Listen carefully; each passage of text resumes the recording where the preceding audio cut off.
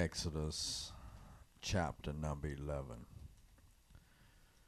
One of the things that we want to look at this morning, and for those of you that are here with us for the first time today, we've been following the children of Israel in the book of Exodus.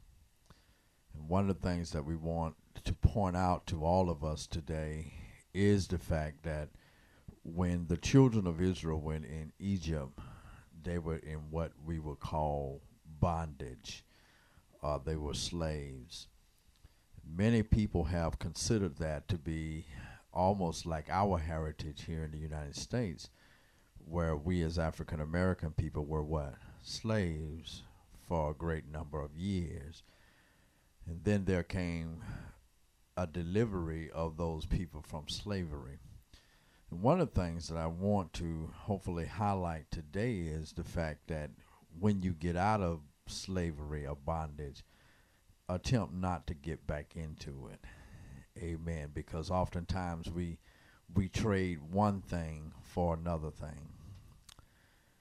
We want to look at chapter number 11, and we are satisfied with what God has been doing with this series, and that is He has already brought us through 9 plagues. Would anyone know, give me one of the plagues that we have already seen? The frogs, amen. The locusts. Now, why were the frogs a plague? Okay, it was a goddess. It was the frog. For those of you that have not been here with us, the Egyptians worshipped frogs. It would have a female body with a frog head. Now that's kind of weird, isn't it? I know that people have weird tastes, but I don't know if I would want to have a girlfriend that had a nice body and then had a frog head. Right? That's kind of weird, isn't it? Now, somebody said locusts. Why was the locust brought about? Locust was what? A form of God's judgment. And when you read in the Bible that the locusts came, they usually did what? Ate up all the crop. And God took away that which we had. And sometimes God does that even today. When we are not obedient or not careful with what we have, God allows circumstances to come and take up all of our funding or all of our food. Is there something else that happened along those lines? Turned the Nile into blood. And why was the Nile chastened?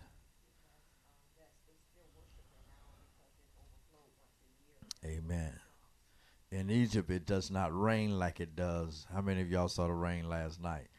It doesn't rain like that in Egypt. Basically, Egypt, when the Nile overfloods, it fertilizes the crops, and that's how the crops grow, because the Nile River overflows. Is there something else that has happened? The mice, yes, the mice. And that was a form of God punishing them to let them know that He had authority. So in other words, what we're saying this morning is everything that happened, God was allowing the children of Egypt to know that He was God. And even today, we as young men and young women need to know that God is God and that He is in control. And today, in chapter number 11, God says He's going to bring the final plague. How many of us know that death is a plague? I don't care how young you are, how old you are. One day you will have to what? You're going to have to die. And too many of our young people are dying today because they are disobedient to their parents and disobedient to society. The word of the Lord according to Moses in chapter number 11, and it says, "And the Lord said unto Moses, Yet will I bring one plague more upon Pharaoh and upon Egypt. Afterwards he will let you go.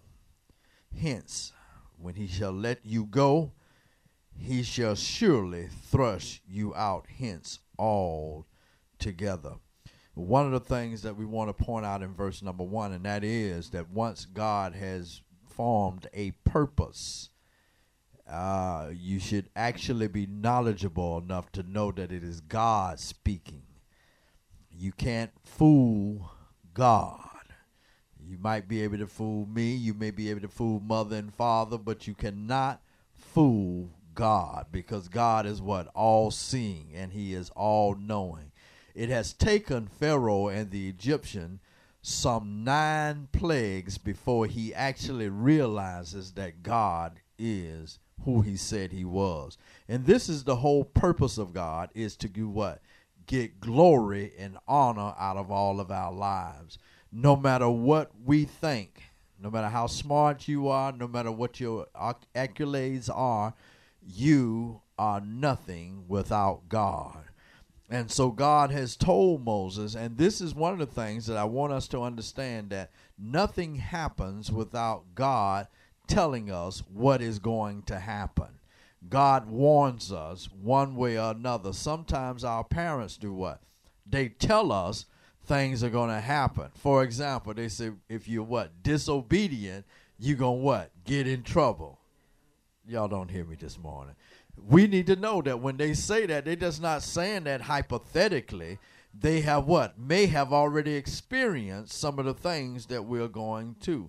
Listen to what God says to Moses and tells him. He says, now, speak now in what? The ears of the people, and let every man borrow of his neighbor, and every woman of her neighbor. Listen to what he tells them to get. Jewels of silver, jewels of what? Gold. The purpose, my brothers and sisters, for God telling them this is because they had been what? Slaves. Did they have any money? A slave don't have no money. But if they're going to leave, they need some currency or something to do what? Bargain with. Look how wise your God is, that he knows that even when you go to college, that you didn't have a job, did you? But did you ever miss a meal? Look at Sheikah. Sheikah say, yeah. Well, Sheikah, we're not talking about if you wanted a filet mignon. But you had something to eat. And even now, as we live in our parents' homes, you have, young lady, have you ever been hungry? You ain't been hungry. You know you ain't been hungry. Your mom ain't going to let you be hungry. You may not have had what you desired to eat, but there was something that, young man, have you ever really been hungry? All right. You ain't never been hungry, have you? Because you can call your what? Your aunties, or you can call your cousin, and they'll bring you something to eat, won't they? Amen. You won't, Gina, you won't take her nothing to eat? Yes, you will. I know you will. But that's the thing about God, is God tells us what's going to happen so that when it happens, we already what? Know what's going to happen. And so he tells them to do what? Go borrow. And I see one young lady today, the Lord might have to tell me to borrow her necklace. It looks so lovely on her today. It's probably worth millions. Amen. But the thrust of what the lesson is teaching us today is God gave his people what? Favor. Because most of us, if somebody came to us and asked us to borrow something, in actuality, he's not saying borrow in the sense that it's saying. He's saying for them to give it to them. And so that was a retribution for all of the years that they had been servants to the Egyptians and working for nothing.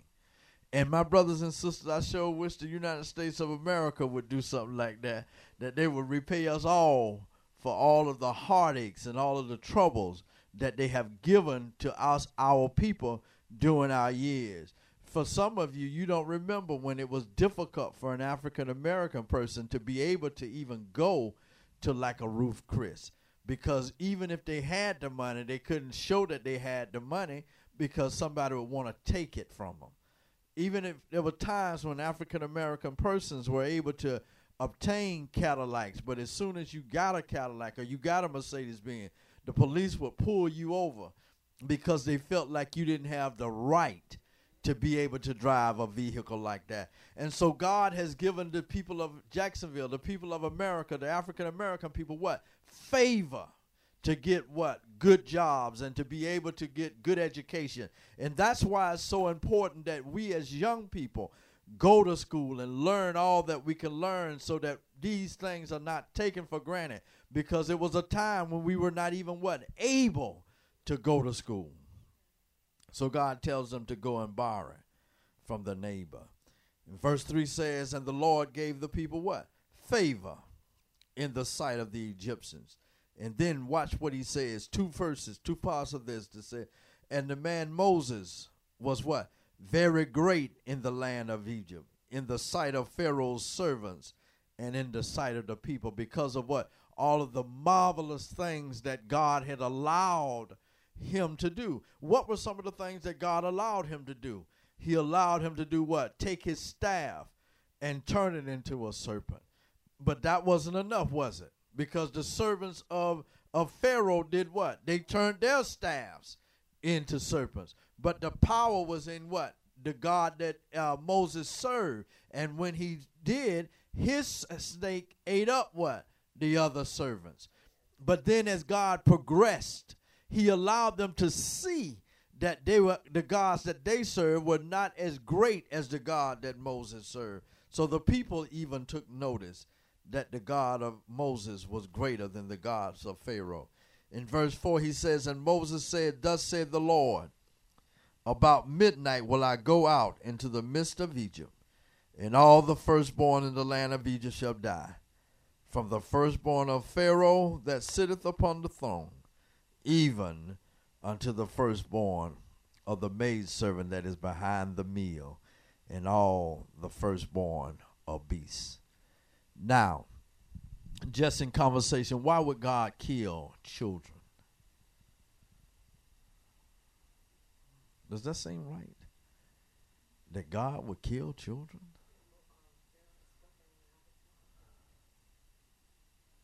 If we look back at chapter number 4, you find out that the first thing that God told Moses when he was sending him, that he was going to do what?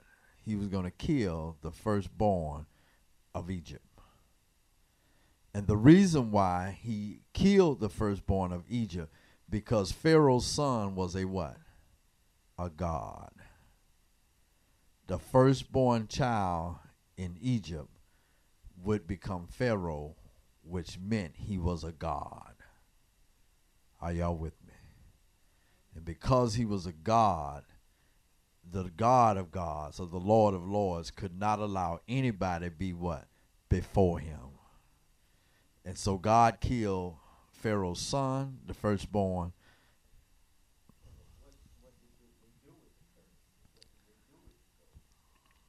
What did they do with it? They took it with them. But they needed currency. It's just like the United. If I'm going to bargain with you, if I go to another country, if I don't have anything, I can't bargain with you. I can't buy anything. And so they took the gold with them and the silver, so that when they got to other countries, they would have finances to be able to obtain land. Yeah, they did use it for the wrong purpose, because we find them milling a calf, a god, down the road. They used it for the wrong purpose. But God would not allow them not to leave Egypt without being repaid for all of the hard labor that they went through. Very good, very good. Now, back to the firstborn child. The thing that we need to know about the firstborn child, as we stated, was the fact that the firstborn was always symbolic, because the firstborn was going to be the one that represented the people. For example, who was the firstborn that was born to Adam? Cain. Who was the firstborn that was born to, and I want to show us a pattern. Who was the firstborn that was born to Abram? No. Who was the firstborn that was born to Ishmael? Who was the firstborn that was born to Isaac? Esau. But all of these were what? Rejected. Are you with me? The firstborn is not necessarily who God chooses. It's only if God chooses the firstborn. Now notice the difference. God called Abram his what? Firstborn. And this is the whole purpose why God in chapter 4 of Exodus, God goes back and he tells Pharaoh to let his people go because Abram is his firstborn. But when we begin to worship the firstborn, then it takes the place of who? God. And when God will not allow anything to be placed before him. Now, I know Sister Gann is a teacher. Could you imagine one of them firstborn kids coming in your school and trying to tell you how to run school? And they try to do it all the time anyway. But a spoiled child coming to school creates what? Havoc. When he thinks he's supposed to be what? Just given everything instead of what? Obtaining or learning the things that he or she needs to know. We almost done, y'all. Now, one of the things I want to point out is the fact that God had also, because of the evilness in the nation and the rebellion by Pharaoh, God even allowed the firstborn of the animals to die also. But I want us to see something that's going to be very, very prominent in this. In verse number 6, he said, "And there shall be a great cry throughout all the land of Egypt, such as there was none like it, now shall be like it anymore." But watch the favor of God, if we are obedient to him. "But against the children of Israel shall not a dog move his tongue, against man or beast, that ye may what? Know." And this is the whole purpose of everything that has happened, is so that we will what? Not only the Egyptians, but that we in this dispensation will know what? That the Lord doth put a difference between the Egyptians and Israel. Why is this so important to us is the fact because God puts a difference between those of us who are what? Obedient and those that are disobedient to him.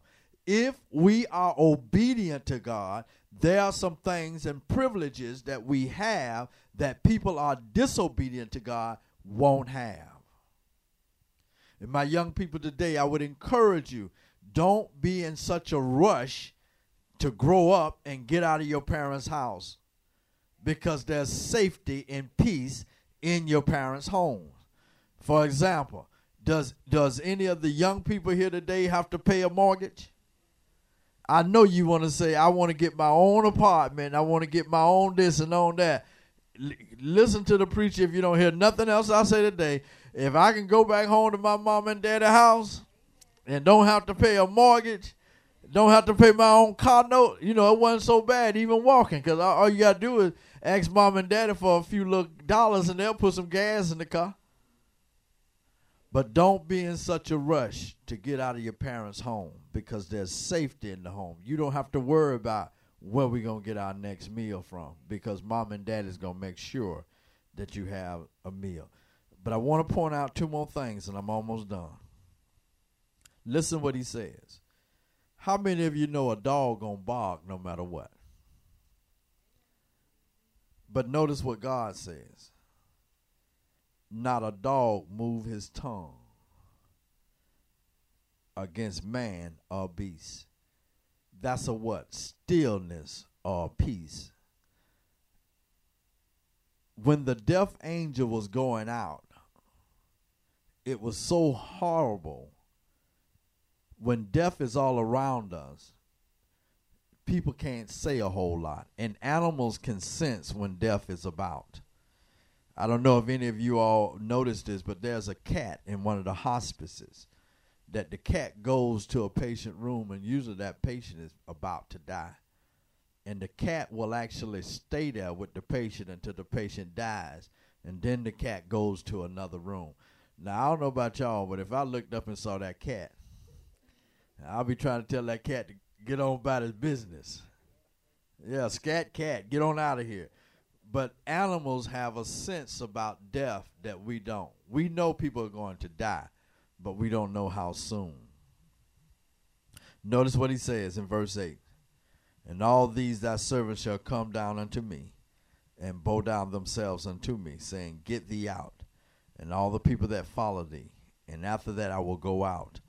And he went out of Pharaoh as a great anger. And the Lord said unto Moses, verse 9, Pharaoh shall not hearken unto you, that listen to what the reason for all of this was, that my wonders may be multiplied in the land of Egypt. And Moses and Aaron did all these things before the Pharaoh, and the Lord hardened Pharaoh's heart, so that he would not let the children of Israel go out of his land. We know that it's chapter 11, but we do know that what happened, that at midnight, the death angel did come. And when the death angel came, Pharaoh's son, his firstborn son, died. And because of that, God allowed Moses to go back. And when Moses went back, Pharaoh said, what? Get out of the land. And because God had hardened his heart, and not really hardened his heart, but because God allowed it to be revealed unto Pharaoh and to people exactly what God had said would happen, it happened. And my brothers and sisters, so God has said some things about your lives.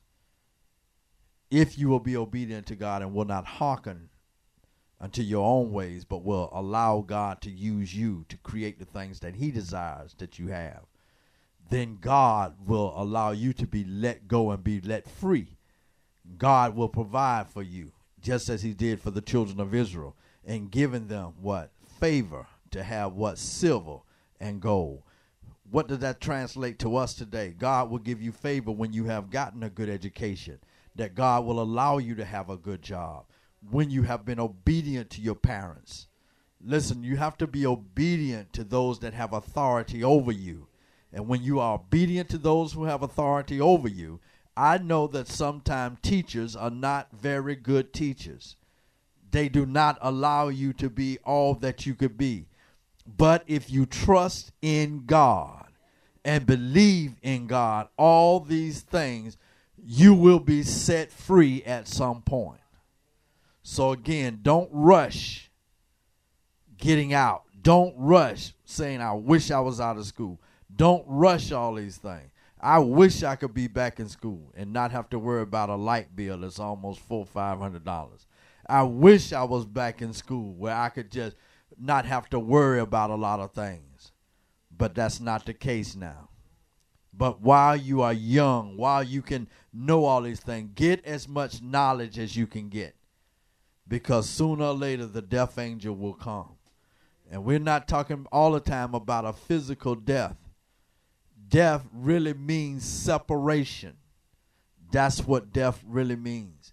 When you're separated from your parents, when you're separated from the things that you like to do, when you're separated from the goals you have, that is termed death.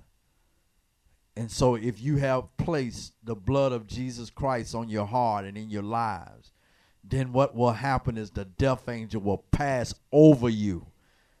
And you will not have to worry about a lot of things that other people do. It looks glamorous for some of your friends that are doing things that are wrong. But believe me, my brothers and my sisters, all good things come to an end. And then you'll find some of your coworkers, some of your friends, at a young age, they'll be dead. And you wonder why that person died at such a young age. It's because they practice not the things of God. It is difficult, young people, to live a holy and a clean life. Because when you look around and you see all of your other friends appearing to have so much fun, when they're not studying their homework, when they're not doing the things that their parents are saying to do, when they're sneaking out of the home, when they're taking their parents' cars and stealing, those things seem like they're so much fun. But when they're old, like we are now, and you look back over your life and you can appreciate God for all of the wonderful things that he have done for you, God will what? Bring you out. God will set you as the head and not the tail if you will what? Be obedient to his holy word. And God does all of these things to show his greatness. It's not that he don't like them or he love you more, but he wants everybody to know who he is and the power that he has. Are there any questions? Did I say something this morning that somebody may not have understood? Got the point? All right. So if you got the point, I'm expecting to see what? Some progress. I'm expecting to hear about this young man being the CEO of some bank. So when I need a loan, I can go and say, I know you, don't know. He'll probably pull out his little book and say, Mr. Williams, your credit don't add up. We sorry, we love to loan you some money, but your credit don't line up with our guidelines. Amen. All of us have a what? A purpose. Let us not derail God's purpose for our lives. Let us pray. Heavenly Father, we come now to thee to give thy name honor, glory, and praise. We come, Father, because we have need of thee, because you are God and you are God alone. Help us to be all that you desire that we be. Open our eyes, O God, that we might see your glory in everything that you attempt for us to do. Our Father, we know that you are able to provide and be exceedingly grateful to all that you have called us to do. Father, bless us in a very special way as our prayer. In Jesus' name we pray. Amen.